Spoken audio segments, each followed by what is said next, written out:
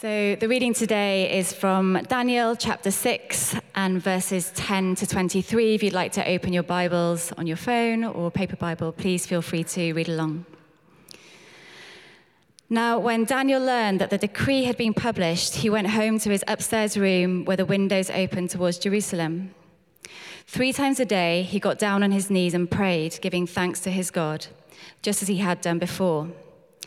Then these men went as a group and found Daniel praying and asking God for help. So they went to the king and spoke to him about his royal decree. Did you not publish a decree that during the next 30 days, anyone who prays to any god or man except to you, O king, would be thrown into the lion's den? The king answered, "The decree stands in accordance with the laws of the Medes and Persians, which cannot be replaced." Then they said to the king, "Daniel, who is one of the exiles from Judah, pays no attention to you, O king, or to the decree you put in writing. He still prays 3 times a day." When the king heard this, he was greatly distressed. He was determined to rescue Daniel and made every effort until sundown to save him.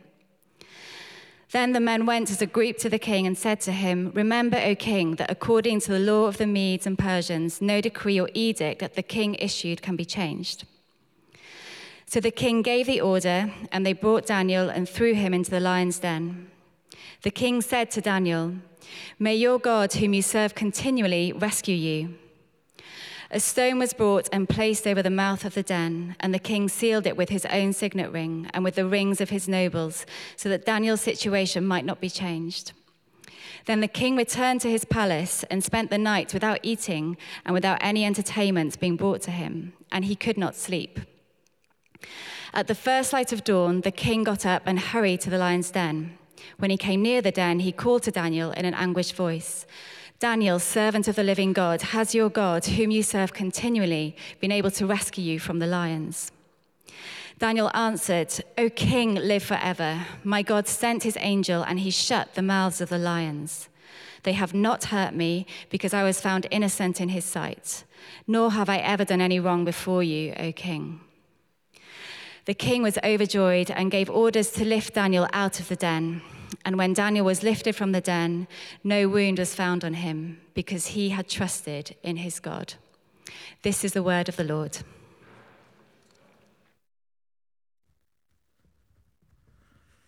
Great, Anna, thank you so much.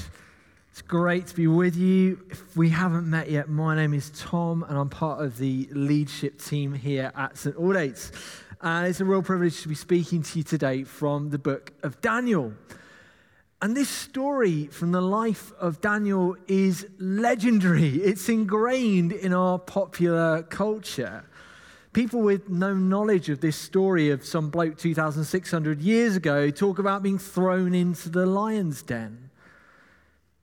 If we dig a little deeper, though, this story, I believe, has something to tell us about how we can be resilient disciples of Jesus in our complex world. I'm going to draw out 3 lessons for us from this passage about 3 things: power, prayer, and praise. Feels quite 80s. I'm quite enjoying it. Power, prayer, and praise. Before we do that, though, let me pray. Father God, I thank you so much for this opportunity we have to meet together and to dig into your word. And I pray that, Holy Spirit, you would come and help me as I speak, and help us together to hear what it is that you might have to say to us from this passage this afternoon. Amen. Okay, so when we last met Daniel, he was interpreting dreams for King Belshazzar. But a long time has passed since then. We think Daniel is in his mid to late 80s, maybe even pushing 90 now. He's an old man. And there's a new king on the throne, King Darius. And Darius decides he needs a team. So he appoints 120 governors to help him run his kingdom. And over them, he appoints 3 line managers, 3 prime ministers, if you like. And one of these is Daniel. And Daniel is so good at this job that Darius wants to promote him again, to take him up another level, to be his right-hand man. Not bad for the boy who was exiled, taken away from his home to a foreign land. And perhaps for this very reason, the other rulers are jealous, envious of Daniel's position, his proximity to power, and so they look for a way to undermine him. But he wasn't corrupt or negligent. That is, he didn't abuse his power for his own ends, but neither was he lazy or careless or unaware of the power he held. Remember, Daniel has been at this now for 70 years or more, and yet these other rulers cannot find any evidence of his having done anything wrong. That is extraordinary. I think if you were to look at my life over the last 7 minutes, you'd probably find something I've done wrong, let alone the last 70 years. I haven't done anything majorly wrong in the last 7 minutes, I don't think. And so instead, finding Daniel blameless, they stop looking for something Daniel has done wrong, and instead they go after something that he is doing right. The thing, in fact, that makes him distinctive, his faith in God. And they say to Darius, we've all had a meeting. We've all agreed, all 123 of us. That is a lie for a start, because Daniel wasn't invited to the meeting. I'm not sure what they said to him. It's like, oh, sorry, you missed the email. We were all there. We all decided together. For the next 30 days, nobody should worship anyone but you, King Darius. And if they do, they should be thrown into the lion's den. They appealed to the king to protect his own status, his own power. But actually, they're seeking to promote themselves. This passage led me to reflect on my own first professional promotion. I remember it well. I was 6.5 at the time. My teacher said to me, Thomas, you have been chosen. From the rest, you are to be, wait for it, the pupil librarian. I know, you didn't think I was that cool, did you? I really am. And the role came with a badge. And she said, I think I might be misremembering it, but she said, steward this well. With great power comes great responsibility. And I think at the time I thought it was made with some precious metal embossed in gold. It definitely wasn't. The clue should have been that she told me if I lost it, I'll have to pay £2 at the end of the year. And so what did I do? Drunk on power, I went home and hid it and promptly lost it. Power can go to our heads. There's nothing wrong with progression. The issue comes when we undermine other people, when we mess with our own integrity in order to achieve it, because we're too invested in a role or a status or a job title or an achievement. Darius's advisors are powerful people, and yet the power they have isn't enough for them. They want more. They're envious of Daniel's position. They can't rise above him, so they seek to undercut him, to bring him down. We can be tempted, I think, when we read a story like this, to instinctively place ourselves in this story as Daniel. And if you're facing a Daniel dilemma, a lion's den moment, then hold on, we'll get there. But I think there are things we can learn too from these advisors, and actually from King Darius as well, about how not to do it. Each of us will be in situations where there are people in leadership or privilege over us, and you might be envious of a colleague or a sibling or a friend. You might be considering doing something underhand in order to get ahead. Don't do it. Be faithful to God. Our world is full of get ahead, quick strategy, self-improvement guides. There's a whole industry of pumping out podcasts, videos, books dedicated to analyzing the lives of successful people in order to help other people to replicate that success. It's not wrong to seek to be your best, to pursue excellence. That can be a way to worship God through our work. But don't let that pursuit of power overtake or overcome your pursuit of God. Our worship of God is made up of our everyday decisions to put Him first in every area of our lives, which may mean choosing not to do the thing that we might think will help us to progress. Jesus teaches a radically different approach to leadership and power. When his disciples ask, who is going to be the greatest of us? He says, humble yourselves, take up your cross, always treat others as you would have them treat you. Servant leadership. That's what he models to us. Don't get sucked in by power. Or maybe you find yourself in a position of power like Darius, and those around you appear to be appealing to your integrity, appear to be wanting to protect you, but in fact are actually seeking to manipulate you to their own ends. Each of us is in a position of power in terms of what we spend, what we consume, what we invest our time and our money into. Maybe you have power or privilege because of your gender or the color of your skin or your upbringing.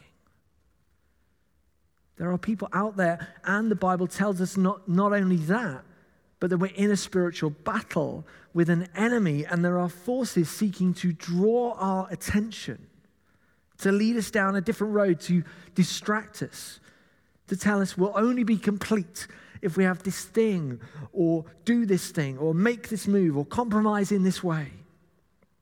We have to be discerning. Don't be a manipulator.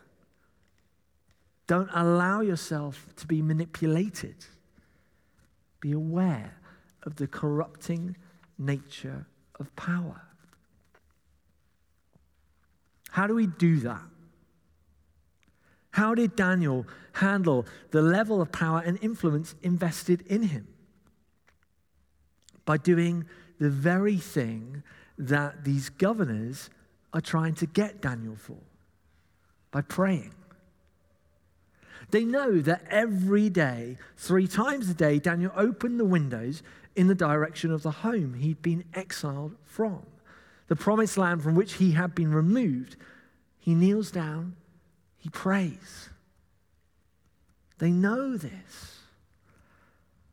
And what does Daniel do when he hears about this new law? Does he modify his behavior? No. He continues doing what he's always done. In fact, it says he does it as soon as he knows the document has been signed. He doesn't hesitate. Remember, Daniel is an old man. Excuse me. As a teenager, he's been removed from his home, educated in the Babylonian ways. They've given him a Babylonian name, tried to feed him Babylonian food, and yet he has consistently worshipped God despite the shaping forces of his cultural context, despite living through the reigns of 3 kings, all of whom have sought to control his worship. He's remained faithful to God. A long obedience in the same direction. Quick side note. Nothing in the Bible tells us that we have to pray 3 times a day. This isn't actually a set rule that Daniel is following, but this has been his life's pattern. This is his way of worshiping God, of putting him first, of daily aligning his life to God's purposes, of remembering who he is and whose he is, who he belongs to. Praying 3 times a day isn't a legalistic thing. It's not that coming away from this passage, we all need to go away and adopt this practice necessarily. But Daniel isn't the only person we see adopting this pattern of prayer. David in the Psalms talks about praying 3 times a day, and Peter in Acts too. So, if it's good enough for Daniel, it's good enough for David, and it's good enough for Peter, maybe it's not such a bad place to start. The Bible tells us to pray all the time without stopping. This pattern of prayer is an artery that runs through Daniel's life, an opportunity to stop 3 times a day and touch base with God. The exact pattern Daniel is following here isn't really the point. The point is that he has faithfully pursued God in prayer. And he continues to do that even when it carries a death sentence. Because it is the thing that brings him life. So if you don't have a pattern of prayer, I'd really encourage you to start. Why not make prayer the first thing you do in the morning and the last thing you do before you go to bed at night? And the center point of your day. Set an alert on your phone maybe for midday. It doesn't have to be long. It doesn't have to be complicated. Even a few seconds will help you to reconnect with Jesus. And no one is going to throw you into a lion's den if you miss a day. It'll be all right. Just get back on it. And there may be other spiritual disciplines that you want to establish and adopt in order to help you align your life with God's purposes. It could be fasting or solitude or Sabbath. I was speaking to one of our undergraduate students after one of our morning services, and one of the things he was challenged on from what Mark was preaching was to consider whether during his finals, his major exams, actually whether he should still take a Sabbath day of rest, and what that might do and what impact that might have not only on him but on the people around him. Not necessarily saying you have to do that, but it's worth considering. Ask God. That's what I said to him. Ask God what he's calling you to do in this season. The culture says work till you drop. Jesus says there's a better way. That's not to make anyone feel guilty or inadequate about their spiritual practice, but each one of us can ask God, how can I get closer to you today and each day after? And for some in the room, God might be calling you to establish or maybe even to re-establish patterns of prayer in your life that will act as an anchor in the lion's den moments that you face. Okay, we've got power, prayer, now praise. Back to the story. The advisors are appealing to Darius's integrity. They point to the law and say, hey, you passed this law. Daniel, your right-hand man, is breaking it. He has to be punished. I wonder if that sounds familiar with what's going on in our world at the moment, in our government. It's very hard not to read some of this into the situation that's going on at the moment. What I'd say is we need to pray for our politicians, that they would lead with integrity. We need to pray for justice, and we need to pray too that God will raise up godly men and women who love him, who will lead our country with integrity.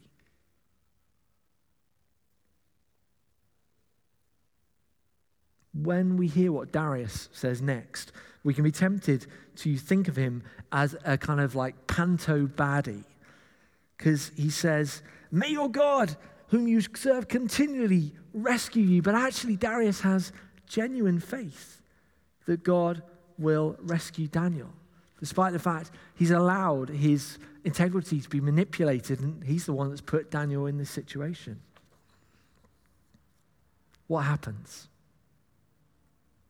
Darius goes away from the den, comes back the next morning, and he calls out anxiously, Daniel, are you still there? Has your God, who you serve continually, saved you? And he hears a voice coming from the den. Yes, God called an angel to shut the lions' mouths. What an incredible thing. Why? He says this, they've not hurt me because I'm blameless in God's eyes, and I didn't do anything wrong to you either. It's tempting for us to rush over this part of the story because we know how it ends, right? But Daniel has spent a whole night with some powerful, hungry, ferocious lions. It can't have been a comfortable night. Some of the things that God calls us to are uncomfortable. And yet, Daniel is kept safe by God. They lift him out of the den, and there's not a scratch on him. And Darius orders instead that the other chief ministers and the other advisors should be thrown into the lion's den together with their families, and they're dead before they hit the ground. This rescue of Daniel is a miracle. God rescues Daniel from certain death. And yet, again, we can miss this. Almost the bigger miracle is what comes next. This is where praise comes in. Because of Daniel's integrity, Darius worships God. There's a song of worship that we find at the end of this passage. Darius says this, I issue a decree that in every part of my kingdom, people must fear and reverence the God of Daniel. Not me, Daniel. For he is the living God, and he endures forever. His kingdom will not be destroyed. His dominion will never end. He rescues and he saves. He performs signs and wonders in the heavens and on the earth. He has rescued Daniel from the power of the lions. Daniel's worship, Daniel's faithfulness, Daniel's integrity, and God's faithfulness to Daniel transforms the culture that Daniel is in. When we choose integrity, when we choose God, it not only impacts our lives, it impacts the lives of those around us.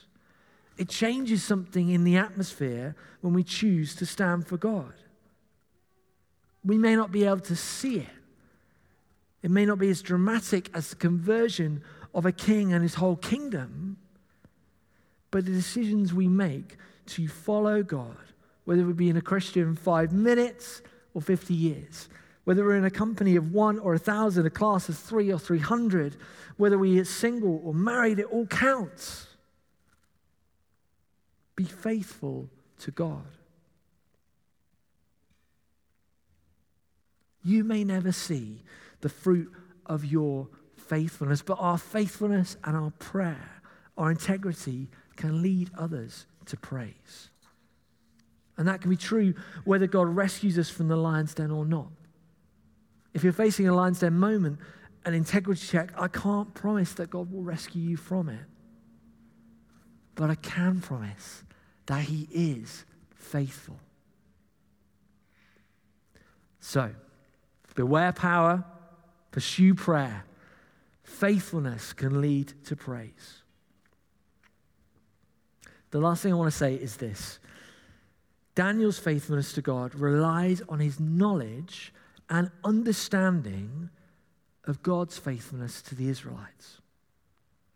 Daniel prays in the direction of Jerusalem because he knows that is the promised land given to his people by God, even though he isn't in it right now. And he knows that God has prophesied that he will return his people to that land. There's another story, the greatest story ever told of a man who was blameless, but allowed himself to be nailed to a wooden cross through the negligence of a powerful leader, just like Darius, who allowed himself to be manipulated, who died and was placed in a tomb covered by a heavy stone, much like the one that covered the mouth of the lion's den. No one has ever had such integrity, not even Daniel. No one has ever had such power and yet given it up. No one has ever committed a greater act of worship. And Jesus did it so you and I could be free. And on the third day, people came to the tomb and found Jesus was alive. This is the God we worship. This is why we pursue him with integrity, because he's already given everything for us. He's taken our place in the lion's den. So maybe today you need to choose to renew your relationship with God, to establish those daily check-ins that will help you neither to be a manipulator nor to be manipulated, but instead to be molded by God, to carry the power that's been invested in you with integrity. Maybe you're facing a lion's den moment today, and you need to know God standing with you. Or maybe you need to say sorry to God. Maybe you know you're not walking with integrity, that you've been shaped by culture, not the Creator. The message for you today is that there is grace. That's what the cross is for. But course correct today. Maybe you've never decided to put your faith in Jesus. Maybe you want to do that today for the first time.